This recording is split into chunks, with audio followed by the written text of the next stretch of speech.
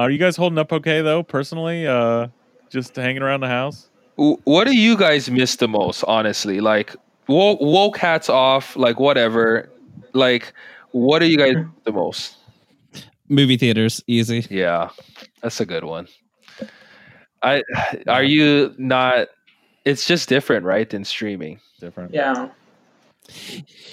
Yeah, there's a movie theater experience. It's real. Seeing people in real life. Yeah, that too. You know, Greg, I miss going on your boat, Greg. Oh, I'm that's sad you nice. guys couldn't I go miss on the having boat. you guys over. That's the main reason I have this podcast is to invite people over to the boat and like serve them like snacks and drinks and things. Well, you like really have a boat? Like, do you live on the boat? Yeah, I live on my sailboat where we record the podcast when there's not a global pandemic on.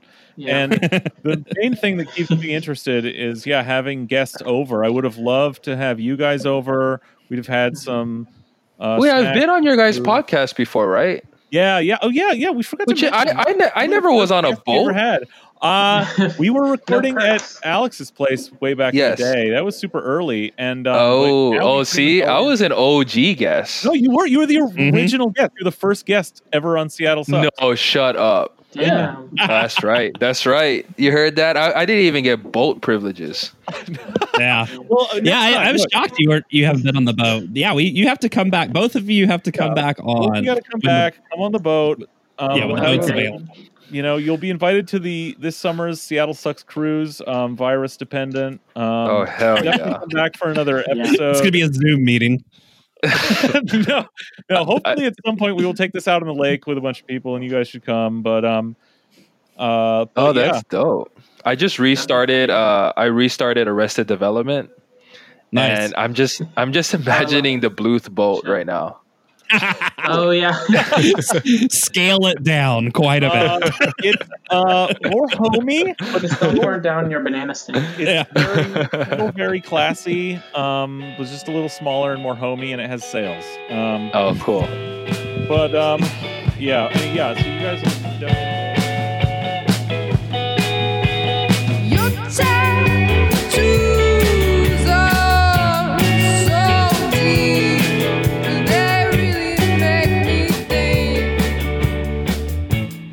Welcome back to Seattle Sucks, a podcast about hating the city we love.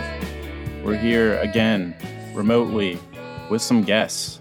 Yeah, an unprecedented pandemic, an unfolding economic depression. Here in Seattle, like everywhere, the underlying iniquities of our society are being laid bare before the eyes of anyone who cares to look upon them. We've mentioned on this show, Seattle has a massive chronic housing and homelessness disaster ongoing. Crisis is exacerbating that. I think would be accepted as a priori in these parts, but we don't have to be so customarily glib tonight because we've got with us via a free web service that is I think holding it's together still so far. messed up. It was working, and then it died. Oh, it's the boat, man. It's cursed. The sea claims another one. So Greg has internet through the marina he's docked at, and I think that is the issue we're having. Yeah, it's okay. Can you guys hear me now? Yeah. Do you live in a boat? Yeah. Oh, I can hear you now. Yeah, Greg's a man of the sea. Oh, that's awesome. So we have with us Taeshik Kim Jr. and Guy Oren, two Seattle-based journalists with national bylines who have actually done the work, the research, and the reporting on our city's continually punitive response against the homeless population, even in the time of Corona. Their latest in the nation is called Seattle Destroyed Homeless Encampments as the Pandemic Raged. Thanks for coming on. Thank you for having us. Thank you. Yeah, we're super excited to talk about these very uplifting stories of the sort of brutal denigration of the most helpless and marginalized in our society. And hey, we're not even necessarily talking about coronavirus. Yeah. What was the genesis of this reporting in particular? Was this something that you guys started working on just as in, I guess, early March when it was shown, as you showed here, that the navigation teams were still rousting people even like after a state of emergency was declared? Yeah. So I would say that for me, we had both written and done research about sweeps and homelessness for years. But for me, both me and Day saw like on social media that sweeps were still happening like weeks after the governor, Jay Inslee, had declared a state of emergency on COVID-19. And so we were like, we need to speak out. We need to talk about this. And so that's why we wanted to write a piece for a national outlet so we could maybe make some impact on the conversation and make sure people are aware like sweeps were happening during a pandemic and making things so much worse. Yeah, and the sweeps were a continuation of a policy happening before the pandemic, right? Yeah. I would say they were already quite harmful. Like every direct service provider, unhoused person we talked to did not support them in the first place. Basically, what happens is that the navigation team, which is composed of police officers and social workers, go to an encampment and they can do it. And they basically can take people's belongings away or destroy them and basically force them to move. And so it was already a quite harmful practice before COVID-19, but then since everyone needs to practice social distancing, it just makes everything worse because people are forced to crowd together in shelters or in other locations, and so that it really can endanger people's lives. Well, maybe you can give us like more of a background in the navigation teams and their tactics and what sort of that program and just the city's response in general has actually meant even before this crisis. So we kind of have an understanding of like what was going on, because it's not, it's not something you can just sort of look at face value and say, oh, the navigation teams are like people who go out and help the homeless, like the city would have you believe, connect people up with services, find them shelters. And their written rules, we know, like don't necessarily mean anything. So can you give us a bit more of a background in that? Yeah, that's actually a good question. Guy made this graph that didn't quite get into our piece, but it's a graph about comparing the sweeps that are given 72-hour notice and the sweeps aren't. And why that's important and why I'm bringing that up to answer your question is because the people who show up, to put it simply, to a homeless encampment removal or sweeps is really dependent on whether it falls into either category. And so the encampments that get posted with a 72-hour warning are the social services and caseworkers show up to those sweeps.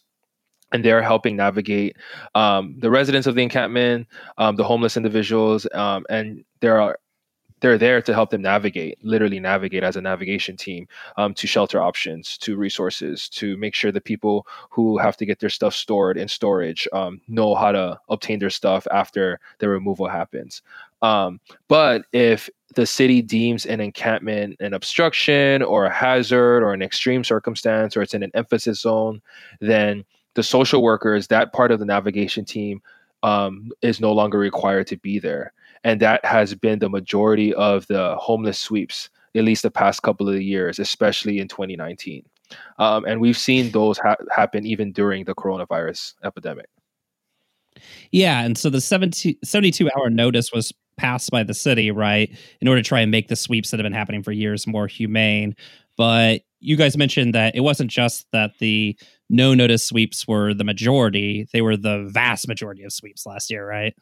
Yes. So, I could also give a little bit more background on the navigation team. So the city has been conducting sweeps for at least 5 years, even before the city declared a state of emergency on homelessness. After it did so, it initially used different departments until in 2017, they formalized this navigation team. That's kind of the squad that removes people at like a more efficient rate. And so this navigation team, in 2017, they implemented those rules, but they still have this huge loophole where if an encampment is classified as an obstruction, it can just be swept with no notice and no outreach or referrals to shelter required. And so what's happened is that about 93% of the sweeps in 2019 were just obstruction or hazard or these non 72-hour notice sweeps, which is what we've seen. And this is a very intentional strategy by the city because sweeps are ultimately more about the aesthetic of homelessness and making sure that housed neighbors don't have to see their unhoused neighbors. And so this is like the issue we're dealing with is that before the coronavirus even started here, it was already, we were in a situation of more and more like punitive, escalating punitive response from the city. Yeah, and this is a city, right, where you mentioned the article, the amount of people that are experiencing homelessness has gone up pretty much every year since 2012, which would seem paradoxical given maybe our middle school education and economics, because the city's also seen quite an economic boom in that time, right? Yet somehow we still have this growing homeless population. How does that work? Yeah, I don't want to oversimplify the homelessness crisis that we have, and to remind the listeners, this has been a state of emergency declared in 2015. So it's been a little while, and like you mentioned, growing worse every year. I think, again, not to oversimplify it, but it comes down to, is the city or the people in leadership willing to build affordable housing? And I think when you look at Mayor Durkin's trajectory thus far in her mayorship, and the decisions she's making, we see corporations willing to build temporary shelters, a little by little. Amazon buying Mary's Place for a good press release here and there, but still not enough investment in affordable housing. And we see the studies that show that is literally the only thing that's going to really level out this crisis. Until we see that happening, I don't know how else to put it other than the city is just not investing in certain type of people and demographics to stay in the city long term. It's just not, they're not building a city for them, for the working class. And we see those medium income affecting the housing prices. We see people getting priced out of their neighborhoods.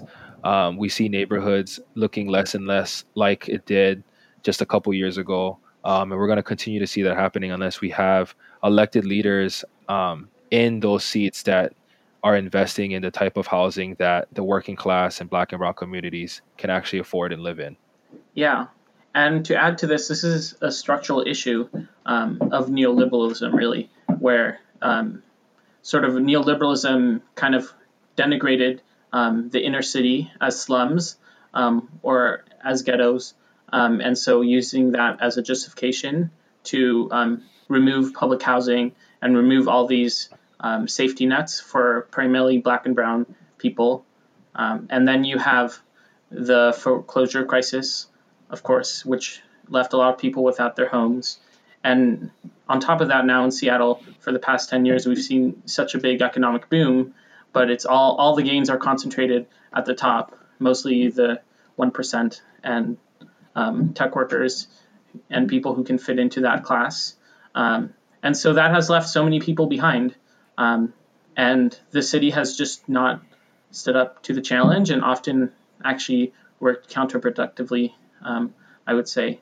And so the number one thing, like Day mentioned, is getting more publicly owned affordable housing, as well as the city could have, over the past 4 years, done much better to create temporary shelters that can save lives. Last year, the city passed an ordinance sanctioning 40 new tent cities, like sanctioned encampments, as well as shelters. Yet no funding has yet materialized for that. And we've seen this has been a huge detriment during the COVID-19 crisis, where the city wasn't prepared really to deal with homelessness. And so now unhoused people who are at so much more risk for catching the virus. Yeah, and and that was this is the McKinsey study that you were citing in the piece, right? Yeah. Yeah. And that has a similar ring to it as the from, I guess, last year or the year before, maybe, the Chamber of Commerce's study that basically just again, from this a corporate lobby essentially just admitting we just need to spend more money on housing. So it seems like that's pretty much understood across the board. Yeah. Yes, I would say that the facts are pretty clear. There are still people out there who will say we have enough money to spend, which I don't believe is the case. The city does need to raise a lot more money for housing if it really wants to deal with the crisis. But it's not doing that. It's choosing the stick instead. Trying to criminalize and sort of punish people in the hope that, I guess, let's maybe talk about, like, what do you guys, having sort of gone down this rabbit hole for so long, talked to people in the city, done this reporting, been on this issue for so long, like, what is at the level of the city, like, what do they really believe when we don't have the money being allocated, but we do have this sort of navigation team sort of shell game, like, where you have the navigation team is a really interesting thing, because it's like they'll say, as you were describing, that on the one hand there's the version of the navigation team that gives warning and comes out with social workers, etc. And then there's one that's just the cops show up and roust you, but they say it's all part of the same thing, the navigation team. Pretty suspicious. It's almost like they're two completely different things, and one is a cover for the other. So, like, what do we think? What do the people in power, like, really? I mean, what is their concept of this, and how do they justify to themselves this sort of punitive approach in the absence of anything else? Sure. I mean, I don't think it's long term for them at all. Yeah. I have been at many encampments during sweeps, and I've heard police officers and city workers say that hopefully if they continue to sweep a certain area enough times, the people at the encampments will be tired and stop coming back. It's a tactic of who's gonna bend first, right? And I wish I had that in recording or some body cam footage of the cop saying that, or I would have made it into my story, but it's definitely good enough for Seattle Sucks podcast. But well said. But no, it absolutely is. No, I mean, that's but I will say, but I mean, it is. And I've heard it multiple times, and, I don't mind going on record saying that is the type of language that's being heard, being said, and that not only do I hear this, the people at the encampments hear this. Yeah. When you see body cam footage of police officers rolling up to an encampment, and the first thing that comes out of their mouth is, who has a warrant? Who has a warrant? Show me your warrants. I'm going to look it up. What's your name? Let's see if you have warrants. Yeah. And it's like, it's completely bullying. It's a bullying tactic, and it's to scare the people out of their homes, into just freaking them out, and most of them don't know the rights. But on the flip side, actually, a lot of them do know the policies of an encampment removal more and more. Yeah. And I don't think it's a coincidence that these 72-hour notices are going away every month. And it came to a point where the people at the encampments knew that if they kept their place clean, if they were away from these major hazards laid out by the city, that the city had no jurisdiction or no rights to remove their encampment. Yeah. And so we built up a system to the point where the people living at these encampments had trash systems in place. They had a process where they knew what days the encampment removal people were coming. They knew what to do, and they knew the questions to ask. And I think the city caught on to that and are starting to get rid of that altogether. Because when go ahead. No, please. Go ahead. No, I was just saying that, when the city kind of figured that out, and the people living at these encampments figured out ways to combat the narrative that the city was trying to portray, the city had no choice but to flip the 72-hour encampment removals into day of encampment removals, where they're catching people off guard, where they're not giving enough warning, where they're not required to provide shelter beds because they know shelter spaces were limited. Yeah. And that begs like an important question, I think, because like it's easy enough to imagine like some cops, thinking of this as just like, rousting these marginalized people and making them go away, and sort of, would not surprise anyone that the cops in SPD have like a simplistic view like that, and an antagonistic one. But we've heard the same, like a different version, but just as chilling, maybe more so, language from the mayor herself. The phrase like "clean and hold," I think, rings in my memory, which is basically like treating homeless encampments or areas where people set up tents as like strategic hamlets in a counterinsurgency doctrine war, like the language of actually declaring war on these people, that they just need to be defeated and go away. So my question then is, when this creep happens, when this creep from the 72 hours to, now we're, using the provisions that were built into the law, and the regulations to say, we can show up the day of and clear you because you're supposedly an obstruction. Do we have a sense of whether that is mostly just SPD like taking its own initiative, and sort of a sort of bureaucratic drift at the bottom end there, or is this like coming from the mayor's office? Do we have any way of knowing this or guessing? I don't know if we are able to know for sure 100%. Erica C. Barnett did report back in May that the mayor's office was the one who was pushing for more obstruction sweeps. And basically it's really an aesthetic desire to make sure that the people who are complaining about unhoused encampments don't see them anymore. They don't want to see. Yeah, you're referring to the people who matter. Oh, yeah. Like oftentimes people call them NIMBYs, right? Not in my backyard. The stereotypical like wealthier, whiter, suburban type of people who make up a significant amount of Seattle. And so they're the ones who really drive a lot of the sweeps, where when they complain to the city, and they reported on this, I think, a year ago, through an app, they can actually basically facilitate the city then going to the encampments and sweeping them. And so, and I also want to touch, there is this sort of logic of saviorism, or like savior logic, where Mayor Jenny Durkin and others have said like they're doing this for the health of homeless people. They're justifying sweeping people by saying that these encampments are super unsafe and unsanitary.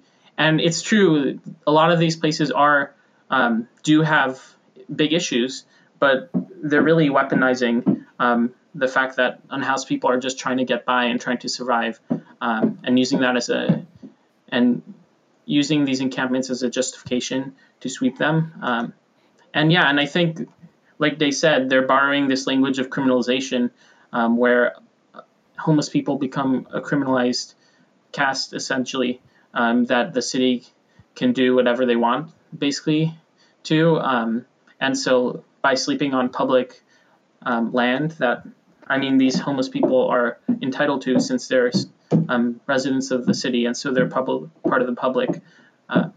But that becomes another justification, sort of the carceral logic of deterrence that has criminalized so many Black and brown people, and unhoused people are also disproportionately Black, brown, and Indigenous. Yeah.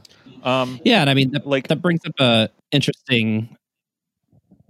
I was going to say that brings up sort of an interesting point, right? Where we talked with a historian a couple of weeks ago, right? And she was talking about the town of Shacktown in Seattle, which was just essentially a large working poor encampment in Seattle in the Progressive Era.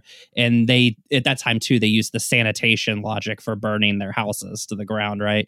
Yet nobody ever asked the question, right, of, okay, you're burning it down because it's unsanitary, but what next for these people, right? Similarly, this idea of criminalizing the homeless, so therefore I'm going to remove them from this neighborhood, but there's no question of like, well, where do they go? We never seem to finish that thought, right? It's unsanitary, they have to go. but how did destroying their house help that situation? You know what I mean? Like, how come we never get, why do we never get to that next question of what's next after we remove these people? Well, I think that's the main goal. The main goal of the navigation team isn't to do outreach or to get people in housing. It's to remove these encampments. And like one of you said, the sort of social services side becomes this shield to hide really the policing aspect of sweeps. And I think it's great that you mentioned, Brian, this history, because this isn't something new. This is very deep in Seattle. Really, in the first colonization sort of era in the 1850s was when we saw the first kind of wave of displacement.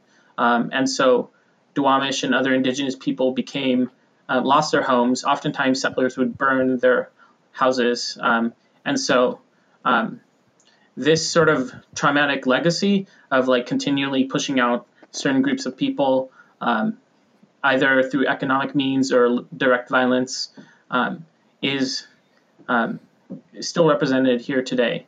And so we see that cycling back again and again throughout many eras of this city's history. Yeah, and I mean, it's interesting, and maybe you can expand this a little bit, but in your article, you even mentioned that Native people remain, disproportionately homeless in this city. And many of us will remember in 2011, I believe it was, when John T. Williams, who was a, occasionally homeless Native American woodcarver, was murdered in broad daylight by a Seattle police officer during rush hour downtown. And essentially nothing happened, right? Maybe speak a little more about how this, some of these disenfranchised communities are especially affected by this problem. Yeah, I mean, people who are on the streets are disproportionately disabled and have and are disproportionately Black, Brown, and Indigenous because our economic system is built on sort of disenfranchising, like you said. Black, Brown, and Indigenous people, and so we see people on the streets like John T. Williams and others, sort of at the intersection of multiple harmful like state systems, and so I think that's a big issue for Seattle, is that if it really wants to practice racial equity, it needs to not make sweeps better, but just stop them. Mm-hmm. I was going to ask you guys a question. If we should organize unhoused folks to take over public housing as squatting efforts, or Airbnb or hotel? There's so many choices. I think San Francisco and Vegas together has about 190,000 vacant hotel rooms right now. Amazing. I want to say. And did you see those lots that they're forcing the unhoused folks to be in? The parking lot? With the lines painted on the ground, with the painted out lines. 6 feet apart laying on the pavement. Absolutely disgusting. And I can't even imagine how many B&Bs. Sorry, go ahead. Oh, yeah. We saw the city buy a hotel in White Center, right, to put people in quarantine. They just bought a defunct nursing home that has, I think, 160 rooms in it, again, for quarantine and things like that. They blocked out 500 rooms in a hotel downtown for quarantine workers. Yet, again and again, we constantly hear this. We just can't build, we can't get any sort of long-term facilities or long-term housing together for homeless people. So, what does that tell us when on a dime they seem to be able to do it for literally anybody else? Right. I mean, the question is, I don't know if you made it to the end of our very long piece in The Nation. I'm surprised he let us publish 3,000 words. By the way, it's the longest shit I've ever written.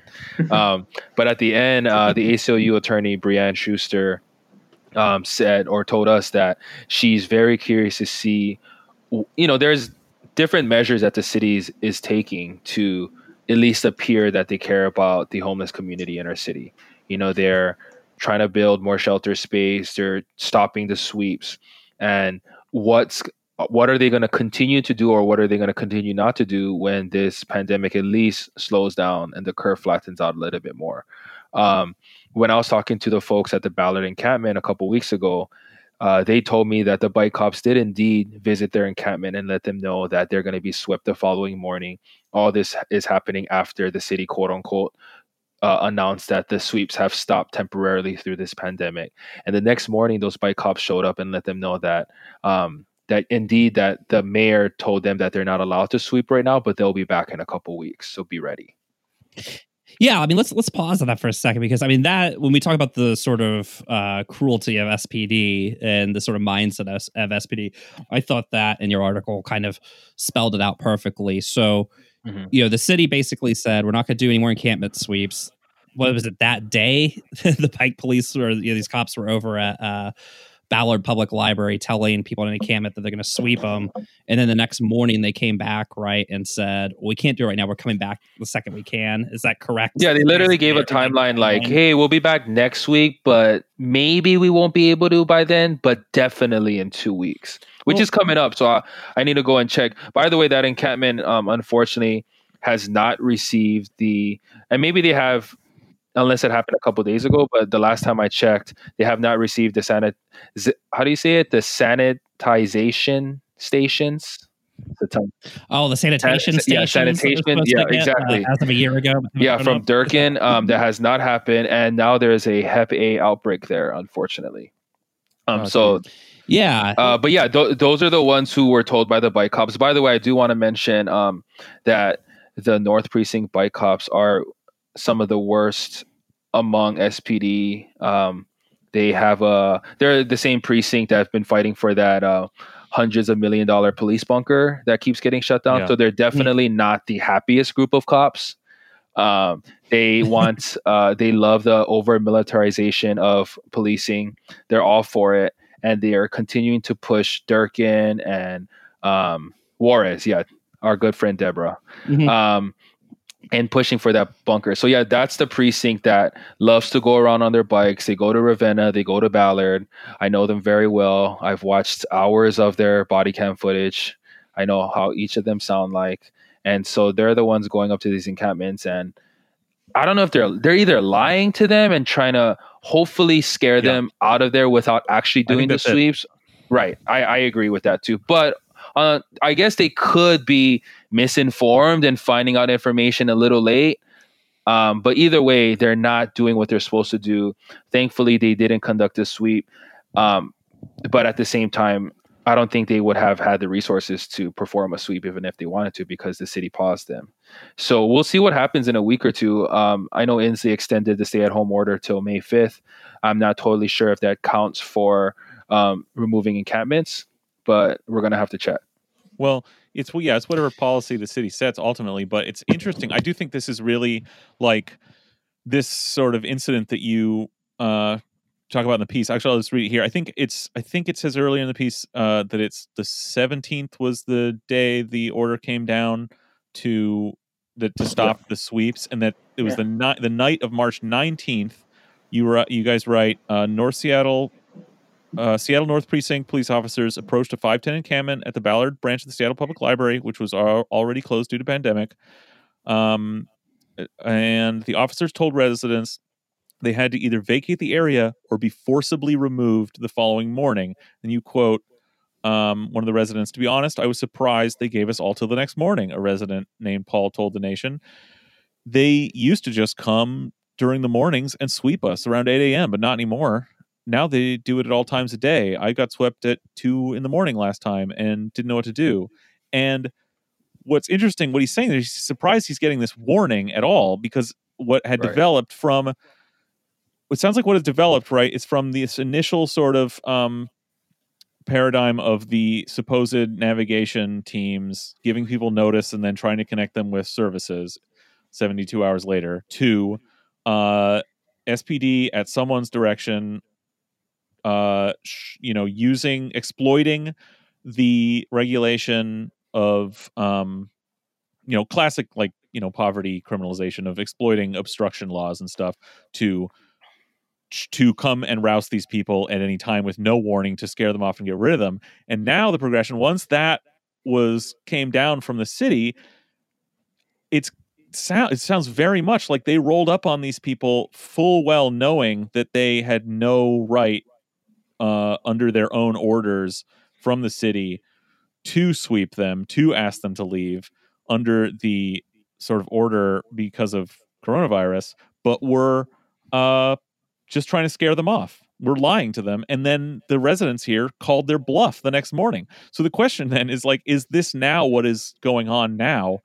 Are they rolling around everywhere? And how many people have they scared off who hightailed it to somewhere else in the middle of the night for fear of being swept the next morning, you know? Yeah, a couple weeks before I wouldn't say a couple weeks, I would say maybe like a week before the ballot encampment, I was driving around on the hunt for the cops. It's so funny, you know, a couple of encampments I arrived at, I saw some police officers there, obviously conducting a sweep, and then immediately seeing them drive away. Have you ever had police officers run away from you? No, but that must be a fucking That's not awesome an experience feeling. I've had, no. No, it literally happened to me when I was under Soto Bridge by Airport Way, around the place where a gentleman named Alex got swept not too long ago after the state of emergency INSEE declared, during the time where it's already very clearly known coronavirus is a thing. It's affecting people. And I was just looking for the place where he got swept, because I was supposed to meet him around there to help him out and also see if there were other encampments there that were getting affected by the navigation team, the police officers, the city. I arrived at this encampment.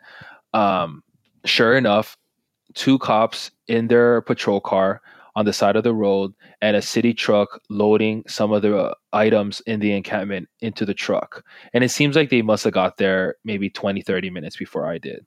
I got to the encampment. I made it very known that I was there. I didn't want to spook the cops. The last thing you want to do is startle police officers. And so they saw me. I told them I was wondering what happened to Alex, if they're still doing the sweep. This was a day or two after Mike Fong, the deputy mayor, got completely annihilated in a city council briefing. And this was a day after the city put out their first statement saying that all scheduled sweeps stop unless it's an extreme hazard. And so I was there and I asked them if they're doing a sweep and if this sweep counted as an extreme hazard. And the officers quickly told me a sweep was not happening, that they're just here for resources and that's it. And I was like, okay, that's cool. That's good to know. I asked if I could talk to anybody else. They brought over one of the city workers. The city workers had no answers for me. It was very strange. The officers then told me that they called in their sergeant to come in and talk to me, and he'll be there in 5 to 10 minutes. So I said, okay, that's fine. I thought was a little strange that a police sergeant was coming all the way down to this encampment to talk to me. A couple minutes later, the police officers told me that the sergeant was actually too busy now and changed his mind and wasn't coming, but gave me the number to the city that to a person that I could possibly talk to get my questions answered. I said, okay, that's fine. I asked if I could talk to one of the residents because I saw somebody enter their tent at the encampment. They told me that's fine. As soon as I walked over there, I asked the person in their tent if they got any notice of removal, and they told me that a couple days before they got posted for a sweep, and that today was the day that I was there. They were supposed to get swept, and they're actually cleaning up all their stuff, preparing to get swept. And I asked a couple of his neighbors who were also in their tents, and they confirmed that they also got notices.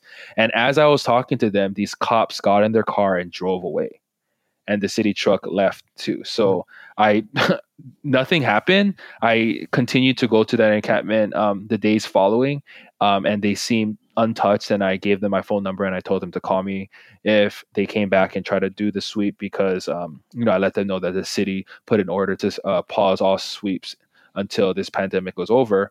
But it was crazy. It was crazy seeing the cops hightail out of there and really have no answers to me. They told me that they weren't doing a sweep, but they were just giving out resources. I asked the people at the encampment, they said they didn't receive anything. No water, no wipes, nothing, not even a flyer to ask them to wash their hands. This was, you're saying, the day after, I guess, the 18th, the day after? Yeah, around the 18th, 19th. Wow. Mm-hmm. So, I mean, it sounds like they posted, this sweep notice before the city announced it was canceling the sweeps. And yeah, the navigation team or the cops decided, well, I mean, we already posted this one. I guess we're going to go out and do it, even though, I mean, it was weird. They're like, oh, we're there passing out resources, but all I saw the city workers doing in their big truck was loading the items of a tent onto their truck, and that person was clearly not present. And we see that happen a lot. We see sweeps happen often when the resident is not there, either getting food, either at some human services, and they often come back and see their stuff completely gone. Yeah. You have a really sort of grim story in the piece. Maybe I'll just pull an excerpt here. His name was Rusnak. Is his last name? Rusnak attempted to access emergency shelters all over the city, but was often found they were at capacity. In December 2018, he was staying in a tent shelter in the city. A few days before Christmas, he stepped away from his home to run errands and returned to find everything he owned gone. His only forms of shelter, Christmas presents for his children, tools, clothing, and objects of deep personal importance. And he is now one of 3 unhoused plaintiffs in, I think, the lawsuit I think you mentioned that the ACLU has filed against the city. The suit, which was filed before the pandemic, argues that the city government has criminalized poverty and is punishing people for trying to live on city-owned land. And it also says that when the city sweeps an encampment, it disturbs a homeless person's private affairs and invades their only source of privacy and refuge, and that the city cannot do so without a warrant, which encampment removals do not have. So anyway, look at it. It's whether from the sort of civil rights legal angle, it's obviously that seems like a very reasonable argument that they should have a warrant to fuck with people's stuff. But I mean, you're just showing up and destroying the only tiny bit of a life that someone is trying to cling on to. I guess to beautify the neighborhood. I mean, these are people's homes and shelters, even if they're temporary. And even the Ninth Circuit of the U.S.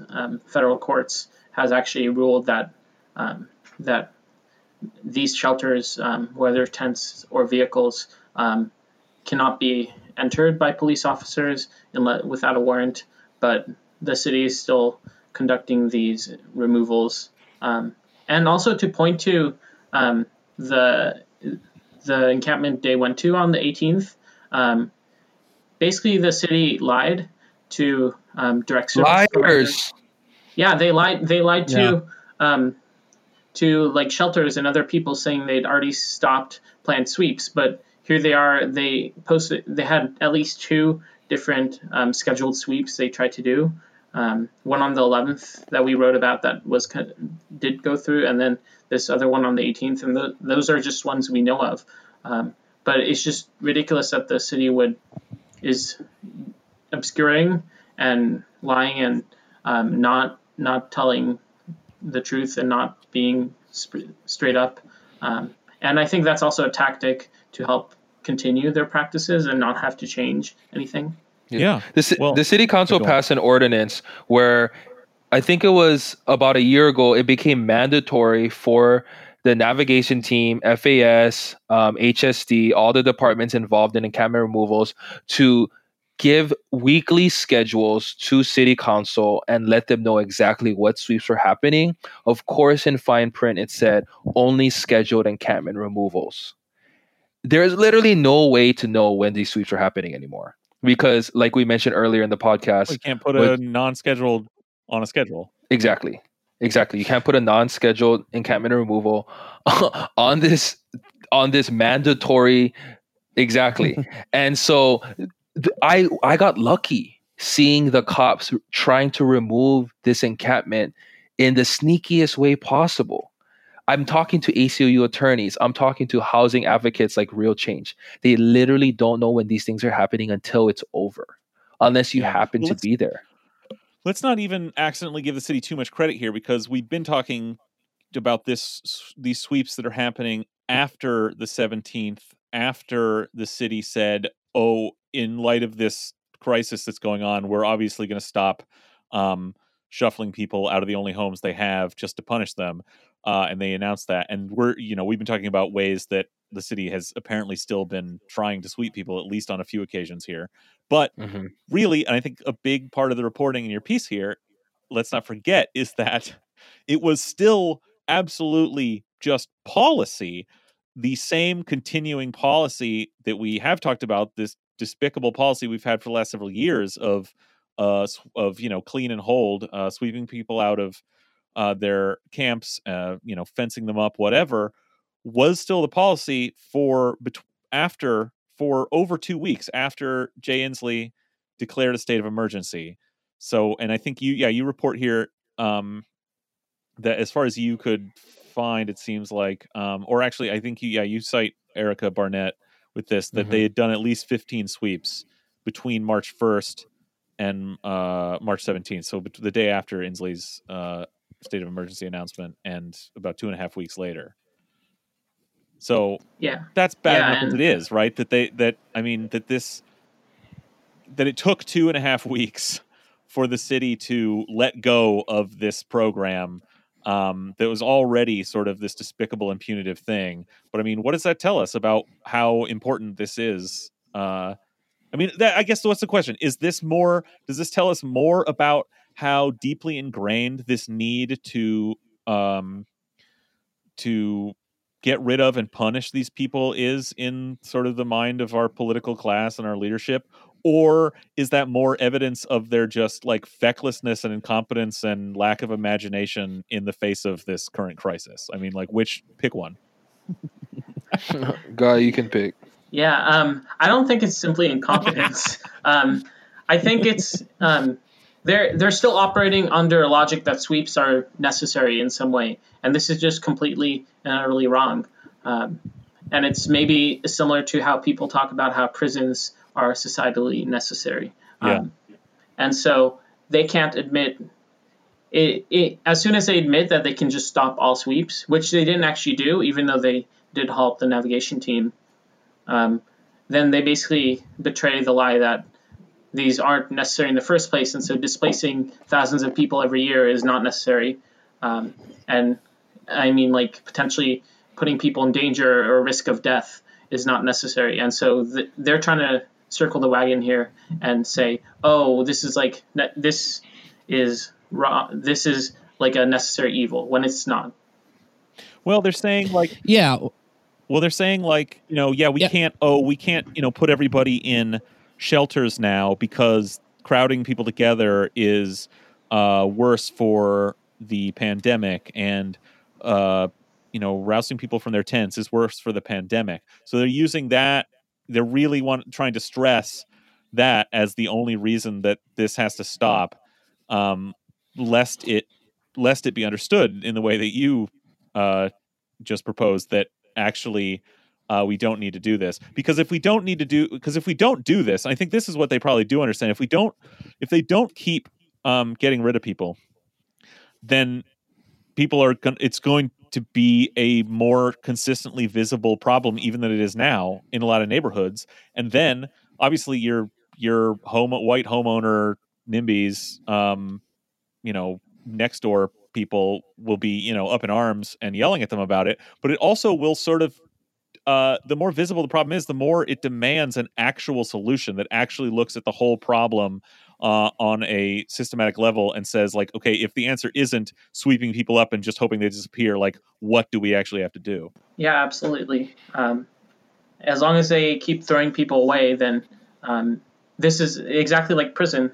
Just like you said, they can, if you quote unquote throw people away, they'll disappear, which is just wrong. And I think too, using the police to do these roundups and stuff, it confers an air of legitimacy, right? The state is conferred an air of legitimacy for treating these people as subhuman, right? Even the term sweeps itself, these are trash to be swept away. And I think, part of the reason why we don't move towards housing, particularly now in this pandemic, is if they ever were to build housing for these people, what kind of message would that send? That these people are actual human beings, that housing is an actual human right? In a city ruled by real estate, who the fuck wants to hear that, right? Definitely not. It's not good for their pamphlets. It's not. I mean, even when they do these one night counts, right? They're picking the season, the time of day where they're least likely to find an unhoused individual. They don't count people sleeping on steps at churches, etc. And so they're trying to mask this problem as much as they can. And it's the irony is that the numbers are still really blown up. But even the McKinsey study doesn't really show to the fullest what our problem is. Yeah, I mean, it's interesting that the same, consultancy group that advised Canadian grocers that they should engage in bread price fixing basically came down and told Seattle, like, you need 15,000 houses now and 30,000 houses in the near future, right, to solve this crisis. It really highlights the crisis that we're looking at. And I think, you talked about displacement at the beginning of the podcast of, populations that are, let's just say, easy to forget about, right? The Central District, if you were to ask or talk to anybody in the city about the Central District now, I think their main comment on it would be, what a hot real estate market. Right. Yeah. And that just seems to have been what's happened to the working class of Seattle, which is they were displaced and now it's a hot real estate market. Guy, were you the one who told me Pete Buttigieg worked for the McKinsey study? Yeah, he did. Yeah, he did. He worked for a McKinsey company. So, I mean, they're not a great company. But even them, the fact that even these... this consulting group that uses very neoliberal economics can reach the conclusion that there needs to be a lot more public housing shows just how cowardly the political class is in Seattle. Yeah. Well, it shows. Well, they're answering the question, what would you have to do if you wanted to solve this problem? But I think what we see is like our political class and, the real estate interests and whoever else don't want to solve the problem. They want to make it go away they're comfortable doing that by labeling the most marginalized people in society as basically a criminal underclass. And I think that's, to maybe start taking this in a final direction here. We know, again, with homelessness, with all of this, we know that part of the reason it's so easy to view people as this criminal underclass that society should respond to with the police that should be driven out is because we are talking about often the most marginalized groups in society. Where this is obviously it's poor people, but it's Black and brown people, indigenous people, in queer people, all in outsized numbers. The most marginalized people in society. This is how our society has dealt with it here in Seattle in terms of the homeless problem. But when we see that these are the groups that get hurt the most, but let's just talk about coronavirus now, because this is bigger than homelessness. Obviously, it's totally exacerbating this already massive wound we have here. But we don't have a health system that can handle this, and you can guess who's gonna get the worst of that. And I think we're actually starting to see statistics start to come out about the death rate. And I don't think it would be surprise anyone to know that Black and brown people make up a larger portion of that than they do the population. We are heading into probably a massive economic depression. I fear this as a coming sort of genocide of the poor and marginalized people in this country. And I just would love to hear your thoughts on that from both of you. What do you see coming? I mean, I want to start off by saying the unfortunate part of this whole thing is that we're not even going to be able to properly document all the death that happens within the unhoused communities linked to COVID-19. Because there's already a huge lack of resource and accessibility on unhoused folks getting access to things like tests and healthcare. And so we're going to see a larger number of homeless folks die and face health crisis. And a lot of it will be linked to this pandemic, but there's not going to be any records of that. And that's just going to be the unfortunate part, because it's another way for the city to brush it under the rug. And for them to just claim. Yeah, exactly. For the whole country. I see us, in 5 10, 20 years, people will be arguing about the number of dead attributable to coronavirus, and most people will think it's way lower than it really is. And people like us will be angry about that fact and know that some huge number of people died, and it just that's the right is in power in this country, and our country's dysfunctional anyway. well, Greg, to give you this idea of sort of what Greg's saying about, we'll argue about the death count. I was living in San Antonio when Hurricane Katrina happened, and I knew and helped fund a lot of people to go to New Orleans to do work there. And I remember them coming back and having talked to a lot of people in New Orleans and stuff, and asking, how many people did you think died? And their guess was, along the Gulf Coast, easily thousands. In New Orleans itself, hundreds, if not thousands. And I think the official death count for Katrina in New Orleans was like 60. Jesus. And for reasons that, like how houses were marked, you'd mark the house and you'd mark whether there was bodies in the house or not. There was more than 60 of those markings in a neighborhood. And so I think we just live in this world where they just tell you whatever, fuck it, who cares, right? 100 people died from corona, right? Who's going to ask, right? Nobody cares about these people. And I think that's especially grim, but I just can't see, especially with homeless people, it happening any different this time around. Yeah, I mean, I think we should not undercount the scale of the crisis right now. And like you said, the people who are going to be most affected are those who are already affected by capitalism, racism, patriarchy, ableism, etc., and especially in-house people fall in that category. And so I think this is also an opportunity for social solidarity for people as individuals and in collective communities to kind of make a difference. Even small things are huge. Checking in with your friends and staying at home, socially distancing, contributing to mutual aid projects, all these things will save lives. And so we need to also think about how we can respond.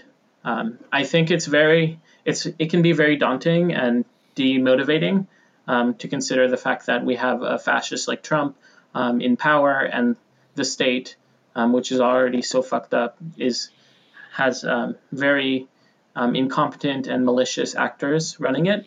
But that just underscores the importance of organizing digitally and with our communities to build power and to do these small actions which will save lives and hopefully shift towards the world we want to be living in. Yeah, we can only hope. I think, important to recognize also, though, that the right is also going to use this and they're in power. And so just on maybe a smaller scale, right here in Washington, the Inslee just line item vetoed a bunch of spending. I don't even really understand what it is that he took out of the budget, but because in this, that's all we have. We have austerity. We don't understand economics in any other way. We know we're heading into a depression, so there's no help from the federal government. So Washington State gonna cut spending, and we're talking about. This is a supposedly progressive Democratic governor but this is all that's apparently available to him. This is all the imagination. This is all the fight, and he, egged on by the Seattle Times Ed Board a couple days earlier. This is great. Coronavirus requires painful cuts to Washington state budget. Oh, they're so sad that it's going to be painful. And they say in this, the Ed Board says, Inslee is expected to veto some new spending before signing the budget into law on Friday. He must not hold back. That requires political courage, but there's simply no choice. This is what we're up against, gang. It's completely ridiculous. Never let a good crisis go to waste, y'all. Yeah. I think the left has historically been so much worse at exploiting sort of this shock doctrine, as Naomi Klein says. And so we need to organize, for example, Shama Sawant has been doing a lot of great work to push Jay Inslee and others towards the opposite direction, because austerity doesn't work. It screws over poor people and working class. Right. And so we need the politicians that are quote unquote more progressive to actually be accountable and do the right thing. It also And I do want to shout. Yeah, go ahead. Sorry, I was just going to say, I do also want to shout out like the organizing groups that have been doing really good work on the ground, collecting resources for under-resourced neighborhoods. COVID-19 Mutual Aid is one in particular I'm thinking of, that has grassroots activists, but also healthcare workers trying to make sure that resources from the city and within communities are equally distributed, because we all know that doesn't always happen. Yeah, that's great. Yeah, and I think, this idea of mutual aid, social solidarity, class solidarity, I mean, that's going to be more important than ever. Without any sort of rent freeze or anything, I mean, quite frankly, we're going to come out of this with a lot more homelessness. And I think the issue is, we talked earlier about, the police are told they can't go to the tents without a warrant. They do it anyways. The police are told not to sweep encampments. They do it anyways. And the reality is, laws, city regulations, all that's just words on paper. And without a countervailing force, there's nothing to stop these people from doing, to stop cops from doing what they want to do, right? There's nothing to stop real estate interests from using the cops to do what they want to do. And really, class solidarity is going to be it. I mean, Day, you brought up the issue of should we just have people be squatting in buildings and taking over them? I think that's fucking great. And that'd be awesome if it happened. And if it happened, the rest of us who are housed need to be prepared to go down there for when the police go to mob that building to, actually defend it. Right. Yeah. And we need to be organizing now. That's the real deal. We need to be organizing now so that when people can come together, they're ready to start shit. And we're seeing it happen in Oakland. We're seeing it happen in other cities. We need to be taking their lead for sure. Yeah, I think the squatting is a great thing. I mean, I would love to mob a downtown hotel and just demand of the management that they hand out all the room keys. Sounds great. Yeah, maybe one of the balls. Yeah, that too. Yeah. Well, I heard their temperature is always like pristine.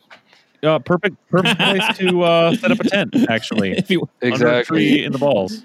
If he wants his boys to swim, temperature's got to be controlled. Oh my God, imagine Bezos' face when he finds out one of his balls is overtaken. Holy shit. Normal people get testicular cancer. Bezos, his balls get occupied. Exactly. We should first bring his warehouse workers there. Yeah. Well, I bet he's sitting somewhere thinking to himself, gosh, I really wish I could let all the homeless people into the balls, and I wish I could just give away billions of dollars of my wealth to help people, but that would set a precedent. And gosh, that would just be a moral hazard for the world to come to rely on my wealth that I created. I just try to imagine myself as a billionaire morally justifying my disgusting wealth. It's just a hobby of mine. Yeah. I mean, My Northwest is already reporting out stats like burglary is up 80% in downtown Seattle in the past couple of weeks. And joking aside, we've been saying for a long time that this class war happening in our city is going to reach a pressure point that's eventually going to blow up. And I'm not condoning violence or anything like that at all, but it's going to come to a point where the people being harassed, their tents destroyed, generators thrown away, swept every other week, they're either going to end up dying or they're going to end up having to push back. And I literally don't know what that looks like. And I think it's 4 weeks ago, before we're in shelter in place, to talk loosely about organizing a group of people to do a joint squatting effort with the very high likelihood that we can help with their resistance and help keep them safe through this crisis. That seemed totally unrealistic. But I think right now, with everything that's going on, I think that is one of the more logical next steps to help our unhoused communities. And I think as we see more and more desperation continue to permeate in our city, things that we thought were out of reach suddenly becomes our only option moving forward. Yeah. Well, Yeah. yeah, something's got to break at some point. Well, I think, we've covered a lot of ground there. Yeah. We how got are you through guys the holding technical up? difficulties. Yeah, we did. Um, We did. I blame the virus. Yeah. 5G. It's 5G. Exactly. Well, listen, it's been super awesome to talk to you. Sorry we lost Colin, I guess. He had just everything went wrong in this. Sorry, recording, Colin. but it's all good. Sorry. It'll turn out okay. And thank you so much for coming on. I mean, this is a really great conversation. Everyone should, we'll link to it. We've tweeted it, but we'll tweet it again. We'll link to it in the description, and everyone should read this Nation article because there's a lot in there and a lot of really deep reporting that really sort of exposes a lot of specifics about sort of what has been going on. So Appreciate that. Thank you. definitely Yeah. everybody check that out. Thanks again so much. Thank you for having us. Guy and Day. Stay safe and sane out there. See you on the You boat. too. See ya. Yeah. I'll see you guys.